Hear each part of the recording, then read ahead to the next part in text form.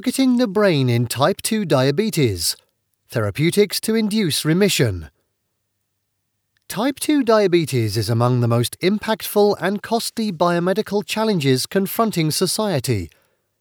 Current treatments regimens for T2D rely upon daily drug dosing and frequent glucose monitoring to normalize blood glucose levels. However, these medications can only delay disease progression and frequently have undesired side effects, including hypoglycemia and weight gain. Growing evidence supports a key role for the brain in glucose homeostasis and diabetes pathogenesis.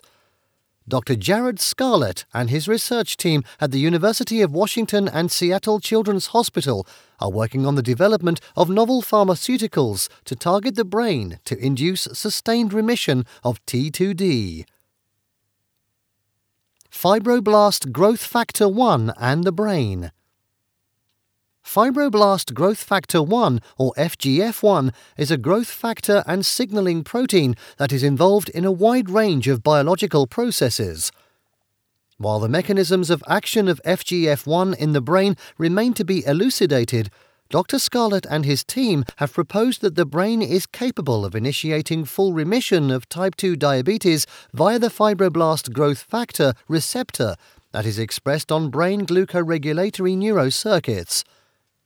To test this proposal, Dr. Scarlett and his team compared the effects of central administration of FGF1 through injection into the brain with peripheral administration that was injected into the body.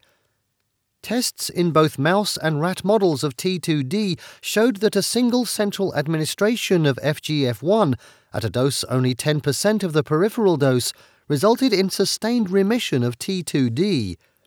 The data confirmed that a fall in the level of glucose in the blood resulted from the action of FGF1 binding to receptors specifically located in the brain. The low dose used in these tests negated the negative side effects associated with the currently prescribed anti-diabetic drugs, namely low blood glucose or hypoglycemia. As such, the FGF receptors in the brain are believed to be viable targets for pharmacological solutions for diabetes in humans. Sustained remission of T2D. To determine whether this treatment may have longer-term effects and the potential to induce remission in T2D, Dr. Scarlett and colleagues tested animals over a period of 18 weeks following a single low dose of FGF1 administered into a lateral cerebral ventricle using an implanted device known as the ICV route. Blood glucose levels remained at normal levels in both fasted and fed T2D mice over this extended period. This outcome indicated that sustained remission of hypoglycemia due to T2D is attainable, at least in the animal models tested. It is important to note that these changes did not reflect variations in either insulin or glucagon, the agents responsible for balancing glucose levels in the blood, and thus the mechanism involved is not related to either of these blood glucose control mechanisms. Instead, Dr. Scarlett and his team found that central FGF1 action in the brain promoted the sustained lowering of blood glucose by a novel mechanism that doubled the clearance of glucose from the blood in the basal, pre-fed state. Proposed mechanism for FGF1 action in the brain of T2D mice. Dr. Scarlett and his team propose a mechanism of action that leads to the sustained remission of T2D via an enhanced clearance of glucose from the body. That is, some organs and muscles remove glucose more efficiently from the blood in response to FGF1 action in the brain. Dr. Scarlett and his colleagues provide evidence to support this putative mechanism by demonstrating that there is no change to the base level of glucose production by the liver, nor is there any change to glucose tolerance, as denoted by insulin sensitivity, the acute insulin response to glucose, and by insulin-independent glucose disposal. Instead, they found that central FGF1 action produces a significant increase in glucose uptake by skeletal muscle and the liver. The third ventricle of the brain, in which FGF1 responsive cells are located, is lined with cells known as tanycytes. These cells respond to both blood glucose and FGF1, and Dr. Scarlett and his team investigated the importance of these cells in inducing remission of high blood glucose in T2D animal models. To do this, they compared the effects of two different types of FGF, namely FGF1 and FGF19, and they found that while FGF1 induced remission in T2D mice, FGF19 did not. In determining the effects of FGFs directly on tanocytes using specific tests for cell activation and expression, Dr. Scarlett and colleagues found high levels of activation in response to FGF1, whereas no corresponding effect on the tanocytes was observed on exposure to FGF19. These results support the likelihood of a relationship between the tanocytes of the third brain ventricle and FGF1 in inducing remission in T2D. Targeting the brain. Given Dr. Scarlett's key focus on translating research findings into useful therapeutics for T2D and other metabolic conditions, the team devised a protocol to determine the optimal brain area to target with the FGF1. Using a rat model of T2D, the team compared two regions of the hypothalamus, a specific area within the brain, and concluded that the arcuate nuclear median eminence is the desired target area as sustained remission of high blood sugar is delivered on exposure to the FGN1 therapy, while injection of FGF1 into the paraventricular nucleus of the hypothalamus showed no effect with regards to hyperglycemic remission. Furthermore, this work demonstrated that a key marker protein following FGF1 injection was highly concentrated in glial cells, specifically tanocytes and astrocytes, which surround and support the brain neurons, and which the team has already proposed a putative role for in the initiation of remission of T2D. Peripheral changes in response to central FGF1 administration.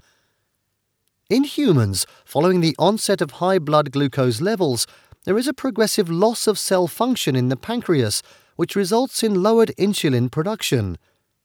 Recently, using a rat model which closely parallels this key aspect of human T2D, namely the degradation of cell function in the pancreas, Dr. Scarlett and colleagues investigated the peripheral processes that are induced and likely to contribute to the prolonged remission of the hyperglycemia observed when FGF1 is administered to the rat brain. The team found that the hyperglycemic remission is supported by two processes. First, injection of FGF1 into the rat brain delays the progressive failure of the pancreatic cells that produce insulin, and is likely to be a critical aspect for human T2D remission-inducing treatments. And second, by stimulating an increase in uptake of glucose from the blood by the liver. The brain, glucose management, and diabetes. While it is clear that the brain has the potential to affect blood glucose levels, it remains unclear as to whether these capabilities are important on a day-to-day basis for glucose control.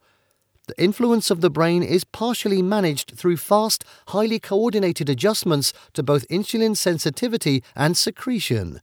Dr. Scarlett and colleagues propose that alterations in this brain system, including high levels of blood glucose, contribute to the development of T2D under hypoglycemic conditions, that is, when blood glucose levels are low.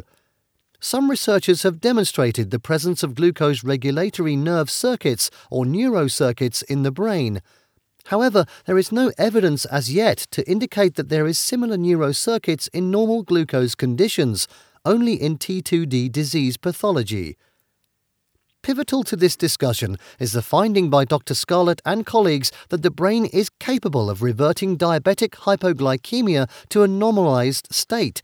That is, the process is not simply lowering blood sugar, but rather remodeling dysfunctional glucoregulatory neurocircuits so to restore normoglycemia in a sustained manner. Future work. Delivering a pharmacological solution that induces remission of T2D is critical. T2D is a costly condition for healthcare providers by causing significant damage to patients and perpetuating damage to the pancreatic cells. Furthermore, the currently available drug treatments for T2D have significant side effects, including hypoglycemia and weight issues. Understanding of the damage inflicted on both adults and children by T2D has driven Dr. Scarlett to focus his efforts on this scientifically controversial and innovative area. His work exploring longer-term remission of T2D, whereby treatment appears to have only minimal side effects, may last weeks or months. Dr. Scarlett aims to translate his current work into viable pharmacological treatments for patients. This will necessitate an extensive program of work, including preclinical and clinical trials. However, the gains in the treatment of T2D will be manifold. Meet the researcher. Dr. Jared Scarlett, MD, PhD. Assistant Professor, University of Washington, Seattle, Washington, USA. Contact.